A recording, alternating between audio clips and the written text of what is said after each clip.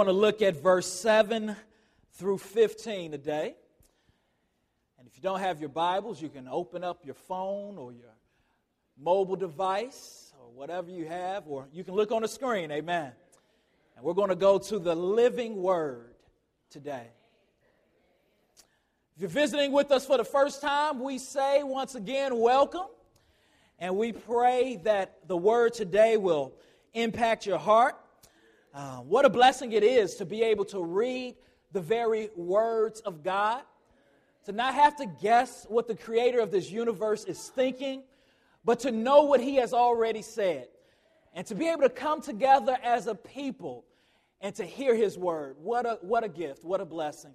As we hold our Bibles, let's not take that lightly, and let's sit under the authority of the Scripture today as the Lord works through his word. John chapter 16, verse 7 through 15. We've been talking about the Holy Trinity, and we're going to continue to talk about the Trinity by zeroing in on the Holy Spirit. The title of today's sermon is The Marvelous Ministry of the Holy Spirit. The marvelous ministry of the Holy Spirit. And John writes, "Nevertheless, I tell you the truth, it is to your advantage that I go away. For if I do not go away, the Helper will not come to you. But if I go, I will send him to you. And when he comes, he will convict the world concerning sin and righteousness and judgment. Concerning sin, because they do not believe in me. Concerning righteousness, because I go to the Father, and you will see me no longer. Concerning judgment, because the ruler of this world is judged. I still have many things to say to you, but you cannot bear them now. When the Spirit of truth comes, he will guide you into all truth. For he will not speak on his own authority, but whatever he speaks, whatever he hears, he will speak. And he will declare to you the things that are to come. He will glorify me, for he will take what is mine and declare it to you. All that the Father has is mine. Therefore I said that he will take what is mine and declare it to you." Let's pray. Precious Father, we thank you for your word. We thank you, Father God, for allowing us to sit under it. We thank you, Father God, for getting us to the point to be able to come to church and to hear your word. Precious Holy Spirit, we desperately need you to illuminate this word, to make it real to us, to make it relevant, to make it matter. We desperately need you to unclutter our hearts, to allow us to not be overwhelmed with our problems, but to allow us to be overwhelmed with Jesus and underwhelmed with our problems. Lord, we desperately need to hear from you. And Father, even now as we gather, we pray for all those who are in mourning this week in Boston. We pray for that city, Father God, that even in the midst of this tragedy, that your Holy Spirit would go through that city and draw people to you. We pray for those who are grieving the loss of their loved ones to this senseless act of violence. We pray, Father, that you would draw them to you, draw that city to you, oh God. And even as we reflect on the evil of this world, Father God, may you allow us to realize, Father God, that you are good, that you are loving, and that we stay in a fallen world, Father God. And that the things that we experience in this world, that you told us that we would experience them. So I pray, Father God, that you would soften the heart of the person who was asking why and who was doubting you this morning. Allow your Holy Spirit to fill this room, but to fill every pulpit across this country and across this world that will preach Jesus today. In Jesus' name we pray. Amen. The marvelous ministry of the Holy Spirit. The marvelous ministry of the Holy Spirit. I read an article about a St. Louis woman who was suing a church, an evangelical church, for injuries that she received while at church. In the middle of worship, the complaint says that there was a woman who was in front of her who caught the Holy Spirit. And as she caught the Holy Spirit, she got really excited and she fell backwards into a crowd of people, a crowd by which she was in. And when a woman fell backwards, she fell into her and caused her to be injured. Now, the woman was not a member of this church, but she had been going regularly. And she says in a complaint that the reason why she's suing is because the church should have known better. They should have been more prepared for when the Holy Spirit came. She said church protocol says that whenever the Holy Spirit comes, that there needs to be 2 ushers and 1 deacon present. And they failed to do so, so they owe her money. When we think about the Holy Spirit, some of us, that's what we think about. We think about him from this perspective or from this way. When we think about the Holy Spirit, we think about him as an uncontrollable force that unexpectedly possesses people and that causes people to faint or act violently or to do uncontrollable things. Some of us, whenever we hear the word Holy Spirit, we think, oh, that's the person who jumps into people and who calls them to convulse, to scream, and to do the holy footwork and dance, and then faint. But then there's another group of people who think about the Holy Spirit in a different way. There's another group of people who don't think about the Holy Spirit as God or as a person, but who thinks about him as more of a symbol that the Bible speaks of that may or may not exist. They underplay the Holy Spirit or even deny him altogether and say that he's something that the Bible or the biblical authors just kind of make up. And strangely so, this is true amongst evangelical Christians, those who profess to be Bible believers. The Barna Group Research Center surveyed a number of people who proclaimed or professed to be Christians about the Holy Spirit. And only 33% of professing Christians that were surveyed said that they believe that the Holy Spirit is a real person and is truly the person that the Bible, in a way that the Bible speaks about. 33% of Christians surveyed believe that the Holy Spirit is a real, literal, living being. We have 2 extremes, and between those 2 extremes, we have all kind of other thoughts. What does the Bible teach about the Holy Spirit? What picture does it paint about him? Does it paint a picture of a raging force that makes people violently lose control? Does it paint a picture that says that he is very impersonal and really a symbol and not a person? No, the Bible paints a picture of the Holy Spirit that says the Holy Spirit is a person. The Holy Spirit is a he, not an it.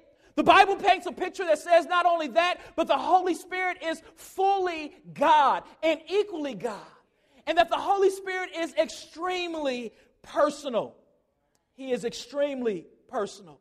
So today we are going to look at the marvelous ministry of the Holy Spirit. For the next few weeks, when I have the chance to be before you, we are going to see what the Bible says about the Holy Spirit, and we are going to stand back in awe and marvel at his amazing ministry. I believe that if we correctly see the Holy Spirit, I believe that we will be able to live with an advantage. When we correctly see the supernatural and amazing nature of him, we will be able to live with an advantage. We will be able to take advantage of his ministry and experience not a subpar Christianity, but a powerful Christianity. A Christianity that doesn't move with the world, but a Christianity that moves the world. In today's text, we learn about the person and work of the Holy Spirit, and we learn about his work from Jesus. So in your bulletins, you can follow along. You'll see that we're going to look at the threefold ministry of the Holy Spirit as presented in this text. I believe that this is a broad overview of what the Holy Spirit does. In the next few weeks, we'll be zooming in on other passages that will better explain his ministry, that will better explain his ministry. So today we're going to call you to live with an advantage by taking advantage of the Holy Spirit. So let's get a little context and kind of zoom out for a second as we look at these verses. Before we get to chapter 7, we see that Jesus has been talking for a while. Jesus is headed to the cross. This is his last night of physical freedom before he will be crucified. They have just partaken in the Lord's Supper, and now they're around the area of Gethsemane, and he's preaching his last sermon to the disciples. And Jesus has just dropped on the disciples 2 tough truths. He's just explained 2 tough truths. The first truth that he's just explained to the disciples is that they are about to be persecuted. They are about to have a lot of trouble. And as we read in the text, it tells us that they are going to be hated by everybody, including church folk. It says that they're going to be kicked out of church, taken before kings, and beat.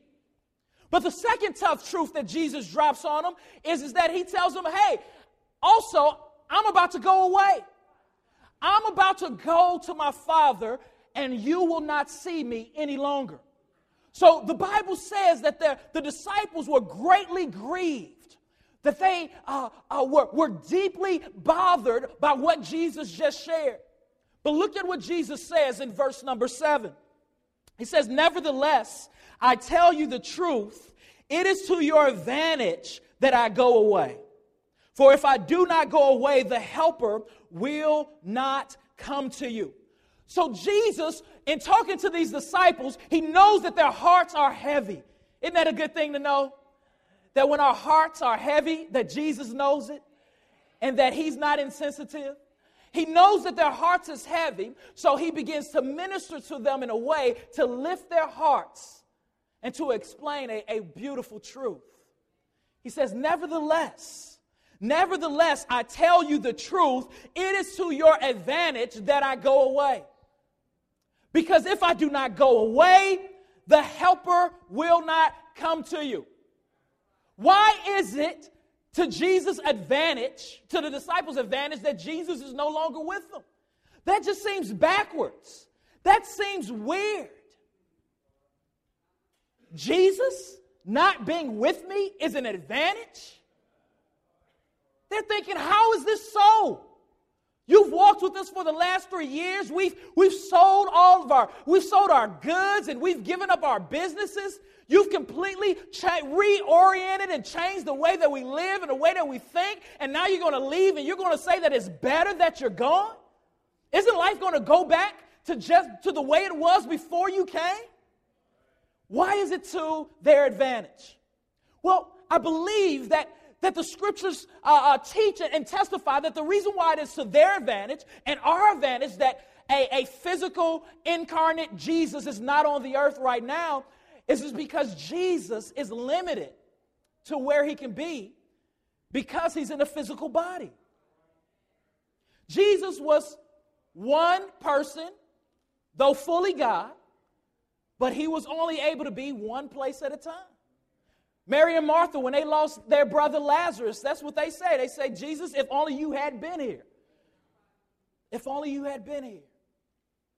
But see, with the Holy Spirit is not limited to being at one place at a time because the Holy Spirit, he is a spirit. He is not confined to one body. He is amongst the people of God at all times.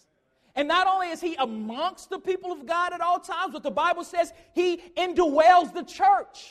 Anyone who is a part of the church has the Holy Spirit indwelling within. So he says, it is going to be to your advantage that I go away because the Helper is going to come. And he's going to reside with you. Now, this word helper is also used in 1 John chapter 2, verse 1. And in 1 John chapter 2, verse 1, it is actually used, it appears as the word advocate in the ESV Bible, but it's the same word that's here that's used when talking about the Holy Spirit. When talking about the Holy Spirit. Which shows us that the Holy Spirit and Jesus are one. And they both share the same amount of power, the same amount of glory.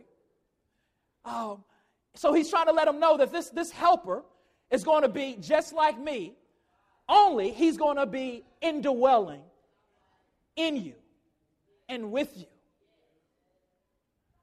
This word helper in the Greek literally means a person who comes to another person's aid. Some translations, it says the counselor will be with you. Others use other words like, I'm going to leave an intercessor with you. It is a picture of someone who is constantly coming to the aid of another person. Now, when we hear that in our culture, we really don't get what that means. Because when we hear about a person being at the aid of another person, we normally have a picture of a big, important CEO or celebrity figure who has aides around them, who they just kind of tell what they want and they go and they run and get it. And the aid is weak and just serving out of weakness and not out of strength. But this is not what that picture, the helper, means. When the Bible talks about the Holy Spirit as helper, it's not giving us a picture of a CEO who has aides that run to and fro. No, it's giving a different picture. Do you guys remember the commercial Medical Alert? You guys remember that commercial? It was a commercial. I haven't seen it in a long time. Not sure if the commercial's still around, but it was a picture of, they showed seasoned saints who fall down, and they have a chain around their neck that they could push a button and call for help. And the whole catch of the commercial is that the seasoned citizen or seasoned saint would scream, "I've fallen and I can't get up." You remember that? "Help, I've fallen and I can't get up." That's more of a picture of what the Holy Spirit is. He's not a go-boy. He's not some CEO's assistant that just does whatever the person wants. No, the Holy Spirit is God. And this God has come to aid weak and sinful people who have been saved by grace, but who without his help cannot get up. Without his help, they can't grow. Without his help, they can't fight temptation. Without his help, they can't look more like Christ. Without his help, they will be selfish, self-centered, self-absorbed. He said, I'm going to go away, and it's to your advantage, because I'm not leaving you as orphans, but I'm leaving you with a helper. Touch your neighbor and say, "Neighbor, I've fallen, and I can't get up." Amen. Touch somebody else and say, "I need the Spirit." Amen. I need him. I need him. I need him. I need him to come and give me a lift. I need him to come and help me out some. Amen. And own me. Control me. So let's look at the threefold ministry of the Holy Spirit. The first ministry of the Spirit is to convict. Verse 8. The first ministry of the Spirit is to convict. The word says, "And when he comes, he will convict the world concerning sin and righteousness and judgment." Verse 9, "Concerning sin, because they do not believe in me.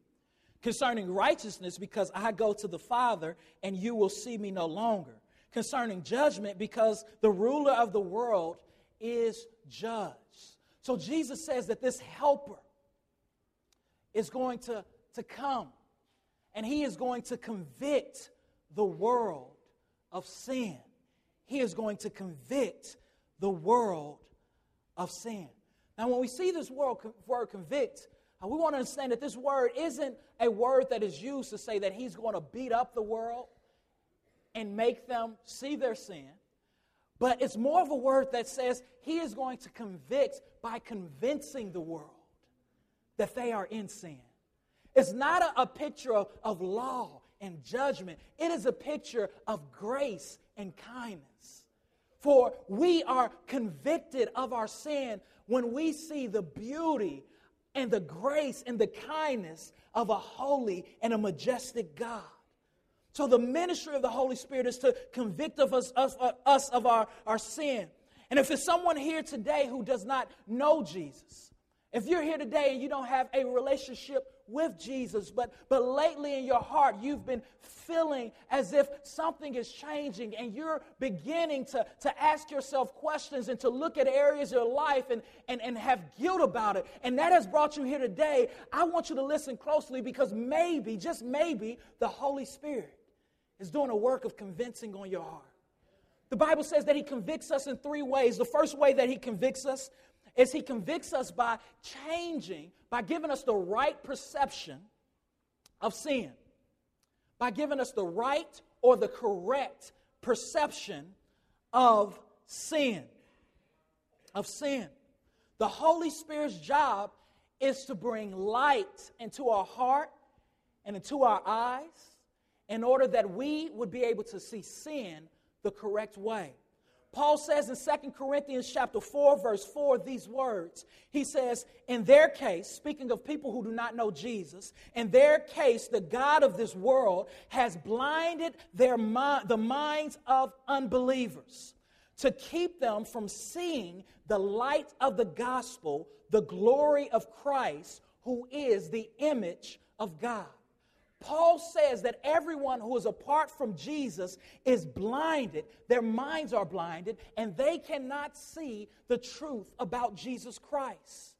What the Holy Spirit does when He is ministering and working on a person is He steps into their heart. He begins to show them the correct view about their sin, the correct view about their disobedience towards God. See, apart from Jesus, we all have the wrong view of sin. We all believe lies that Satan tells us about sin. We believe lies and we lie to ourselves, and we say or have said that our sin is not a big deal to God. And we're walking around and we're living our life and we're making fun of preachers and we're making fun of Christians and we're saying they are uptight and narrow-minded. Sin doesn't matter. If God is truly a God of love, He doesn't care about it. He's not petty, and He turns His back on it. But the Holy Spirit brings truth to us when we hear the proclamation of God's word, because when He's working on us, He lets us know that our sin is a big deal, that our sin does matter to God. And He points us to Jesus and says, look, Jesus died for your sin. Your sin took the Son of God to a cross, and He was nailed there and suffered. Your sin separates you from a holy God. And then we believe lies that say, it's okay to sin if someone pushes you that far. We believe that lie, and we begin to justify why we sin. We say, well, it's okay to sin because they made me sin. But then the Holy Spirit comes in Proverbs. He tells us, do not say that I will repay evil. Wait for the Lord, and He will deliver you. The Holy Spirit begins to work on you and say, no, you know what? This is not okay that I'm treating them the way that they treat me. This is wrong. We believe lies that say that my sin is too big for God, that I'm too dirty, that God will never forgive me for all the dirt and the wrong that I've done. But when the Holy Spirit, the marvelous ministry of the Holy Spirit is to come in and say, that's a lie. You are never too far. You are never too dirty for God to save you. The arms of God is not too short that He cannot save. Though your sins be red as scarlet, He says, I will make them white as snow. The marvelous ministry of the Spirit is to convict us of sin. It's to give us the right perception of sin, but it's also to give us the right perception of righteousness. Of righteousness. That's what the text says. Look at what He says, verse 10, concerning righteousness, because I go to the Father, and you will see me no longer. A person who is apart from Jesus, and if you're apart from Jesus today, you probably have the wrong perception of righteousness. And I think all of us, even as Christians, we sometimes lean the wrong way when we think about righteousness. Take, for example, we know the Boston Bombers of this past week who, by God's grace, praise God, if it was done, was brought to justice, right? But we look at people like that and we say, they're 20% of their heart is good. They did some good things. They were good students for a while. But 80% of them are bad. 80% of their heart is unrighteous. And we look at people like that and we say, they deserve hell. They deserve hell. That pedophile deserves hell.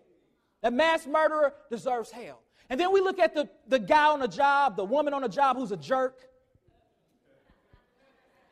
Right? Who's wishy-washy. You know, one day they're sweet and the next day they're sour. And we say, that person is 50% good and 50% bad. There's a part of them that's really good and there's a part of them that's really bad. We say, you know, they're okay. It's going to be close. If they're going to make it to heaven, it's going to be real close. Maybe they'll go to purgatory. We do not believe in purgatory here. Amen. It's even heaven or hell. But that's what we think. We kind of put people in these categories. And then we see the good philanthropist, the businessman, who's also a family man who gives to other people. And we say, now that's a good guy. That's a righteous guy. That guy is going to make it to heaven. Look at all the good he does. See, we have the wrong perception of what it means to be righteous. And why is that the wrong perception? Because Jesus said in Matthew chapter 5, verse 48, that God demands perfection. That God demands perfection. He says, be ye perfect, for your Father in heaven is perfect. See, God's definition of righteousness says that no one is perfect. That all have sinned and fallen short of the glory of God. That a person who is 99.9% righteous in the eyes of God is still unrighteous and deserves death and hell and is separated from God. The Bible says that there is only one who is righteous, and that is Jesus. Jesus is the only person who is 100% righteous. The Bible says that Jesus came down from heaven and he lived the perfect life so that you and I, if we treasure him, can be forgiven of our sins. The Bible says that when we look to the cross by faith, that God gives us the righteousness of Jesus. And Jesus takes our filth and all of our unrighteousness and he nails it to the cross and he buries it to the grave. And now we get to live every day before the sight of God, even though we still sin, as perfectly righteous. The Holy Spirit comes in and he begins to challenge the way, and he begins to challenge our blinded eyes on what we think is righteous. Because without the Holy Spirit, we have warped views, messed up views. Finally, in this point, we see that the Holy Spirit convicts us and gives us the correct perception of judgment. The correct perception of judgment. Before the Holy Spirit begins to work on the heart of a person, they really don't fear judgment.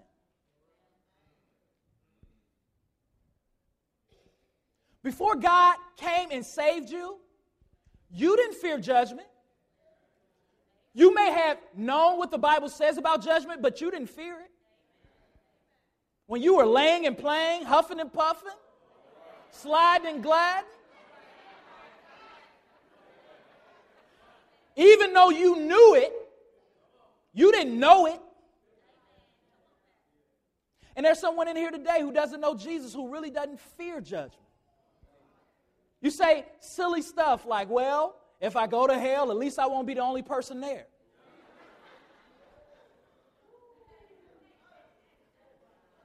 Find comfort in other people being in hell with you. And it's because you really don't fear judgment.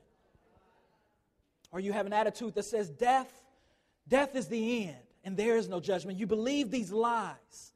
Some of us believe lies about the judgment day. We say, you know what? We're going to stand before God, and even though I didn't give my life to Jesus, or even though I really didn't surrender my will to Jesus, that the mercy of God is going to overtake him, and he's going to forgive everybody, no matter how they lived, unless they were Boston bombers. And the Holy Spirit comes in and says, no, that's not true.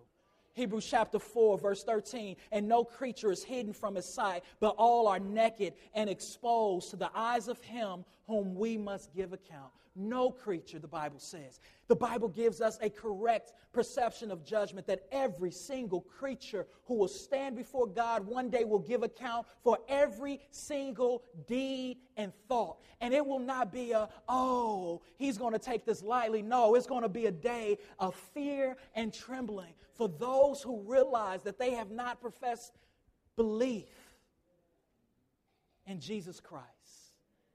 And the only person who can give us the right perception of sin, the only person who can give us the right perception of righteousness, the only person who can give us the right perception of judgment is God himself. It is the Holy Spirit. That is his ministry, to break our hearts and to unblind us. I had a friend who has an amazing testimony. Really bright guy, kind of grew up in a Christian family. Family that taught Christian morals. And he was sharing with me his testimony. His father was in the army. He was special ops. He's a tough guy. Went on all these secret missions and things like that. So he was raised wanting to be that, wanting to be like his dad. He did everything he needed to do. He's super athletic, conquered martial arts, and he goes to be in that way of service, and he finds out that he can't serve in that capacity because he has a small health issue that no one else knows and no one else cares about except this branch of the army. So he's heartbroken. He leaves the army and he decides to go to college. And he goes to college. His first 2 years, he had a horrible experience at college. Horrible experience. 2 years in, he decides to leave home, and he's like, man, I really don't have a place in this world. While at college, some people was trying to share about Christ to him, and his heart got bitter towards him. And he says, for the next few years, I'm going to get a small job, and I'm going to go to the basement of my parents' house, and I am going to tear Christianity apart. He opens his Bible, and he starts in the gospel. So he said, I'm going to read this over and over until there's so many contradictions. When a Christian comes up to me, I'm going to try to take their faith away from them.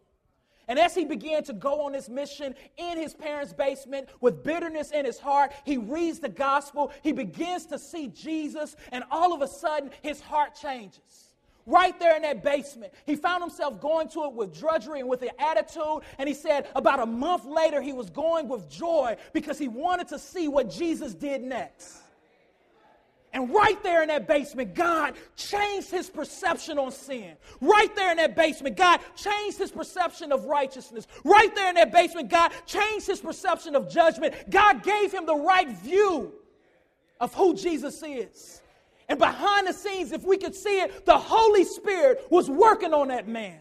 The Holy Spirit was rearranging things in his heart. The Holy Spirit was changing the way he viewed judgment, changing the way he viewed righteousness. The Holy Spirit brought him to his knees to say, Jesus is Lord. And now he is in pastoral ministry because the Holy Spirit ministered in a marvelous way. And I don't care who you are today, I tell you, I declare, the Bible says, oh, taste and see that the Lord is good. I declare, if you go to the Word and if you beg to the Spirit and say, Spirit, give me the right perception, that the Holy Spirit will come in and change your perception as well. Now, I've got some people here who's willing to witness. Anybody here who's willing to witness?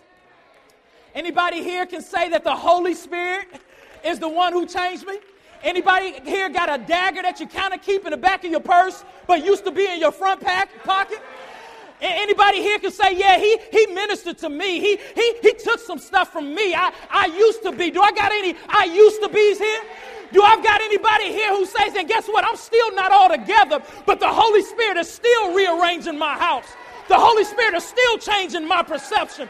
The Holy Spirit is still allowing me to look and to observe the goodness of God and anticipate that day of judgment. Oh, I know what the Holy Spirit can do. And he may not do it all at once, but I declare, little by little, day by day, conversation by conversation, moment by moment, scripture by scripture, he begins to rearrange stuff. Not only is the ministry of the Holy Spirit to convict, but the ministry of the Holy Spirit is to counsel. Hear me when I say this. The ministry of the Holy Spirit is to counsel. Look at what the Bible says, verse number 12 and verse number 13. Jesus says, I still have many things to say to you, but you cannot bear them now. Jesus was a true preacher. I love when he says this. This was his way of saying, in my closing. But then you look at the next two chapters, if you have a red edition Bible, and he's still talking. He says, I want to talk to you about some more, but you can't handle it right now. Amen. And look at what he says here. Verse 13, when the Spirit of truth comes, he will guide you into all the truth. For he will not speak on his own authority, but whatever he hears, he will speak, and he will declare to you the things that are to come. So the first point, Jesus is really encouraging the disciples, saying that, hey, when you go out in ministry, when you go out to the world, don't think that you've got to fix people. Don't think that you're the answer. All you have to do is to present the truth. Don't get bent out of shape when they deny you. All you've got to do is present the truth, beg the Holy Spirit to come, and prayerfully watch God work. But then he goes from talking about the way that the Holy Spirit will minister to the world to talking about the way in which the Holy Spirit will counsel them. He says, I'm going to leave, the Holy Spirit is going to come, and now he's going to guide you, disciples. He's going to guide you, apostles, to know all that you need to know. And I come to tell you, new Christian. I come to tell you, new believer. I come to tell you, mature Christian, that we have an advantage because we have the Holy Spirit. Because the Holy Spirit is the one who not only convicts us, but he's the one who changes us and who draws us closer to God by giving us the truth about God. Imagine this. Imagine that you are called and given a dream job. It's in a new city. It's in a new place. And the job that you've always wanted is laid out for you. Pay is unbelievable. Got your own side office overlooking the city that you want to be in. And you say, wow, they want me. They're paying for me to move. Okay. But then all of a sudden you get overwhelmed because you begin to think about all the loose ends you've got to tie up. You begin to think about the fact that you're not really prepared for a position of this magnitude. You begin to think about how all your relationships are going to have to change. You begin to question whether or not you've made the decision by going to this new city, by taking this new job. And just as you are overwhelmed, you receive a phone call from the CEO of the company. You receive a phone call and he says, listen, we are so excited about you joining our new job. And I want to let you know that I am personally going to see to it that your move is successful. I'm not going to call an assistant to help you. I'm going to come and I'm going to live right next door with you. And I'm going to help you to do whatever you need to do to come. And I'm going to teach you all the ins and outs of the job. I'm going to make sure that you get a new place. I'm going to introduce you to all the people that I know.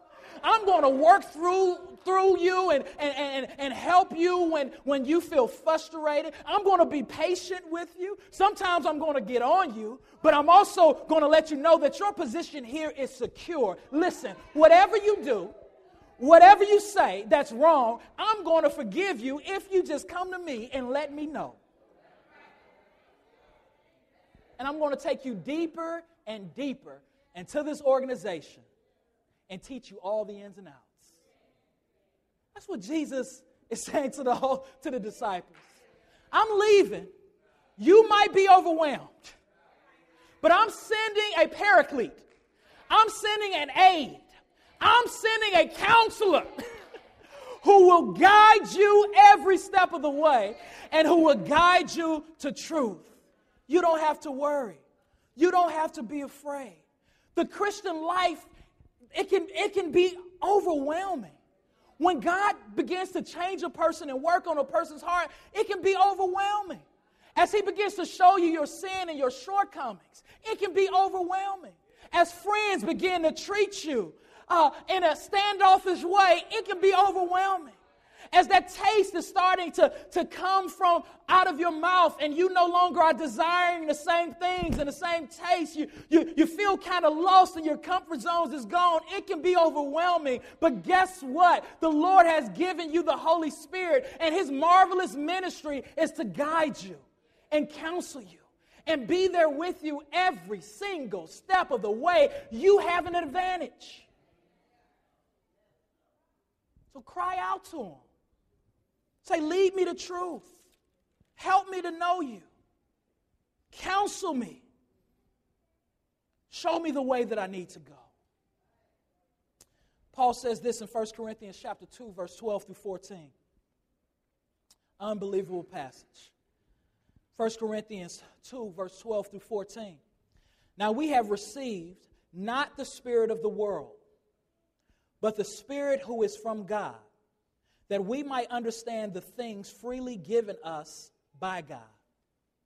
The natural person does not accept the things of the Spirit of God, for they are folly to him, and he is not able to understand them because they are spiritually discerned. Paul says here, and he's telling us that the person who has not had their eyes opened by the Holy Spirit, that they cannot accept spiritual things. The person who is still in the flesh, who's still living natural, that coworker, that neighbor, that family member, that spouse who does not love Jesus, he cannot understand why you love Jesus and why you get things, because he does not have the Holy Spirit. But he goes on to say that the one who has the Spirit of God has the Spirit of God because God has freely given it to him. The one who has the Spirit of God, they can discern spiritual things. They can see spiritual things. And when we first come to Jesus and we're growing in our walk, it's not going to come all at once. But as we accept the Holy Spirit and as we open up God's Word and begin to challenge ourselves and to go to God's Word, the Holy Spirit begins to work in us in such a way to where we more and more will begin to understand what we read and what we learn. That is the ministry of the Holy Spirit, to give us sight in areas and ways that we never had sight before. It is to counsel us and to lead us to truth. Psalm 25, verse 5, the psalmist said, "Lead me in your truth and teach me, for you are the God of my salvation. For you I wait all the day long." The psalmist cries out to God. He says, "You give me truth. You lead me the way that I ought to go, because I need you." Do you pray that prayer? Even when you're at home and you're wrestling with Scripture and what something means, or you're wrestling as you meditate about God and trying to understand why things happen, do you pray, "Holy Spirit, please overtake me. Please give me sight. Please revive my heart. Please help me to see. Help me to love your word." That's why I love Psalm 119. The psalmist is going back and forth between his feelings for Scripture. 8 verses, in the first 8 verses, we see he's just loving Scripture, and he's telling everybody else to meditate on Scripture and to hide Scripture in his heart. And then you'll see in the next part of that psalm that he is begging God to help him to love Scripture because he doesn't want it. The Christian walk, it's a struggle, and it's not easy.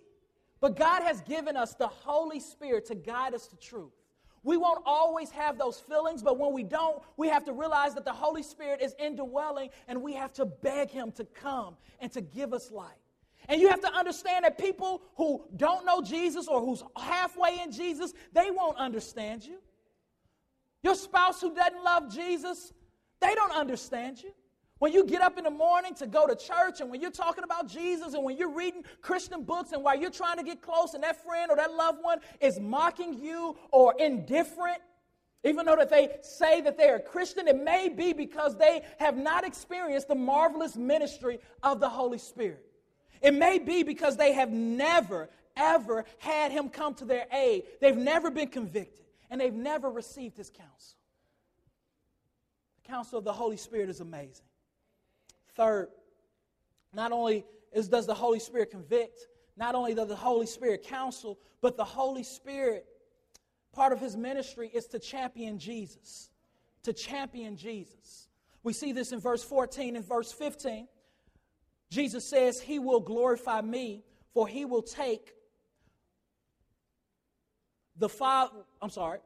he will glorify me, for he will take what is mine and declare to you. All that the Father has is mine. Therefore, I said that he will take what is mine and declare it to you. The third ministry of the Holy Spirit is to champion Jesus. He says it is to glorify Jesus, to show Jesus off. That is one of the main ministries of the Holy Spirit. The main ministries of the Holy Spirit. We know what it means to glorify, and we know what it means to champion something. We just celebrated the Louisville Cardinals winning the 2013 NCAA championship. And we were excited because our Cardinals won the championship. All those long years of us rooting for the Cardinals finally paid off. And we saw those boys out there playing some ball. They were representing our city. And it was just natural for us to be engaged and to champion them, to root for them. No one had to prep us or prime us to cheer for them. When they won, it was natural for us to shout and run outside and run to find other people who were shouting too. We didn't even think about it. And half of us wasn't even drunk. We were just happy because our Cardinals won.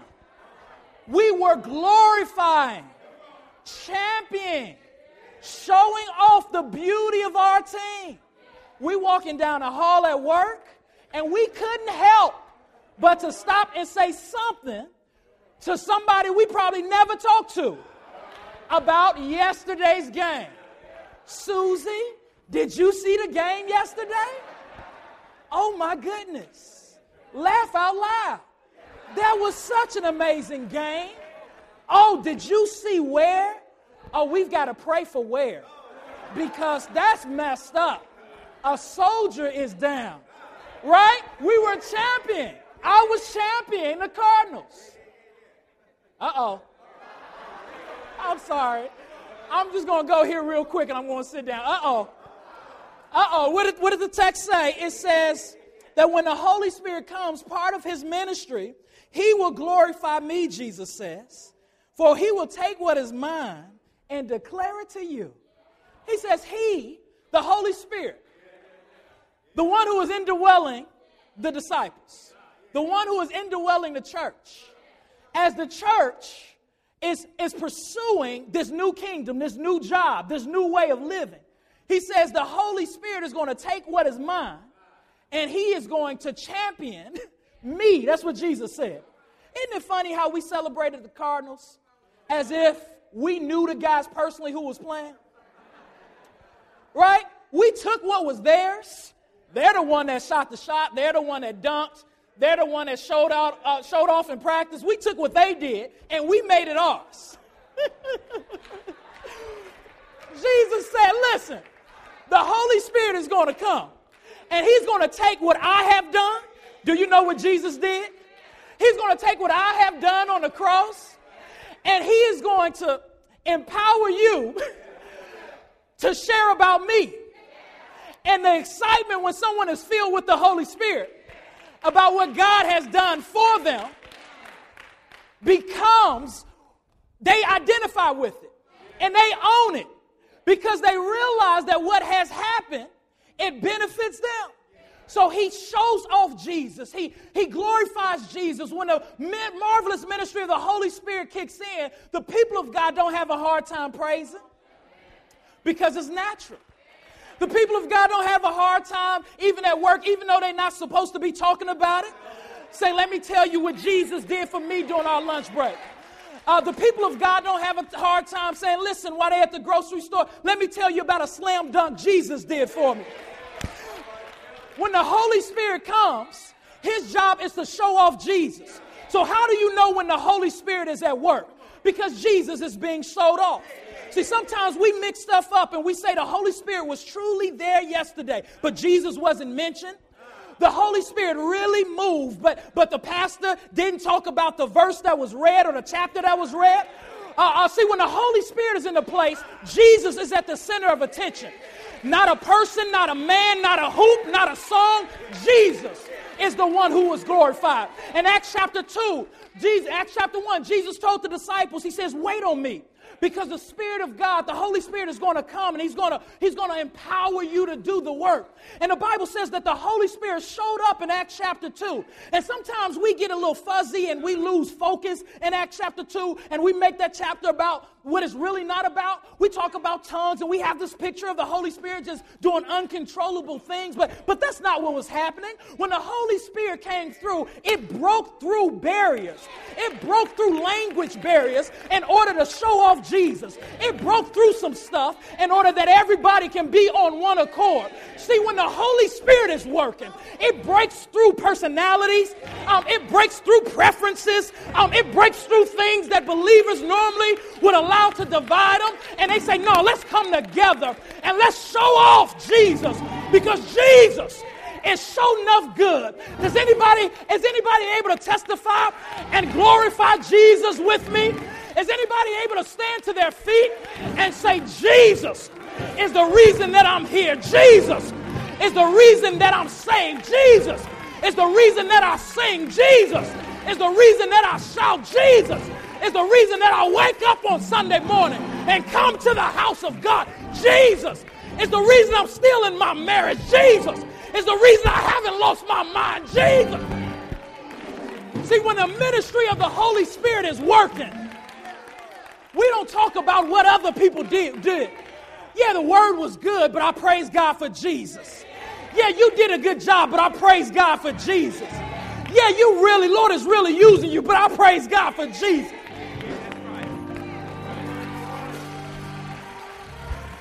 A church is built on Jesus. Not a person, not a program, but Jesus. And the Holy Spirit said, I play the background. I play the background and I show off Jesus. But isn't that amazing? Because the Holy Spirit is equally God, fully God. And yet he submits to show off the Son of God. He's not jealous of Jesus. When he shows up, he's not trying to do things and gyrate and losing control so that people look at the person. That's not the Spirit. When the Spirit moves, everybody knows the Spirit is moving. And we're not concerned about what that person has done. We're saying, you know what? I need to praise him myself. I need to get some of this myself.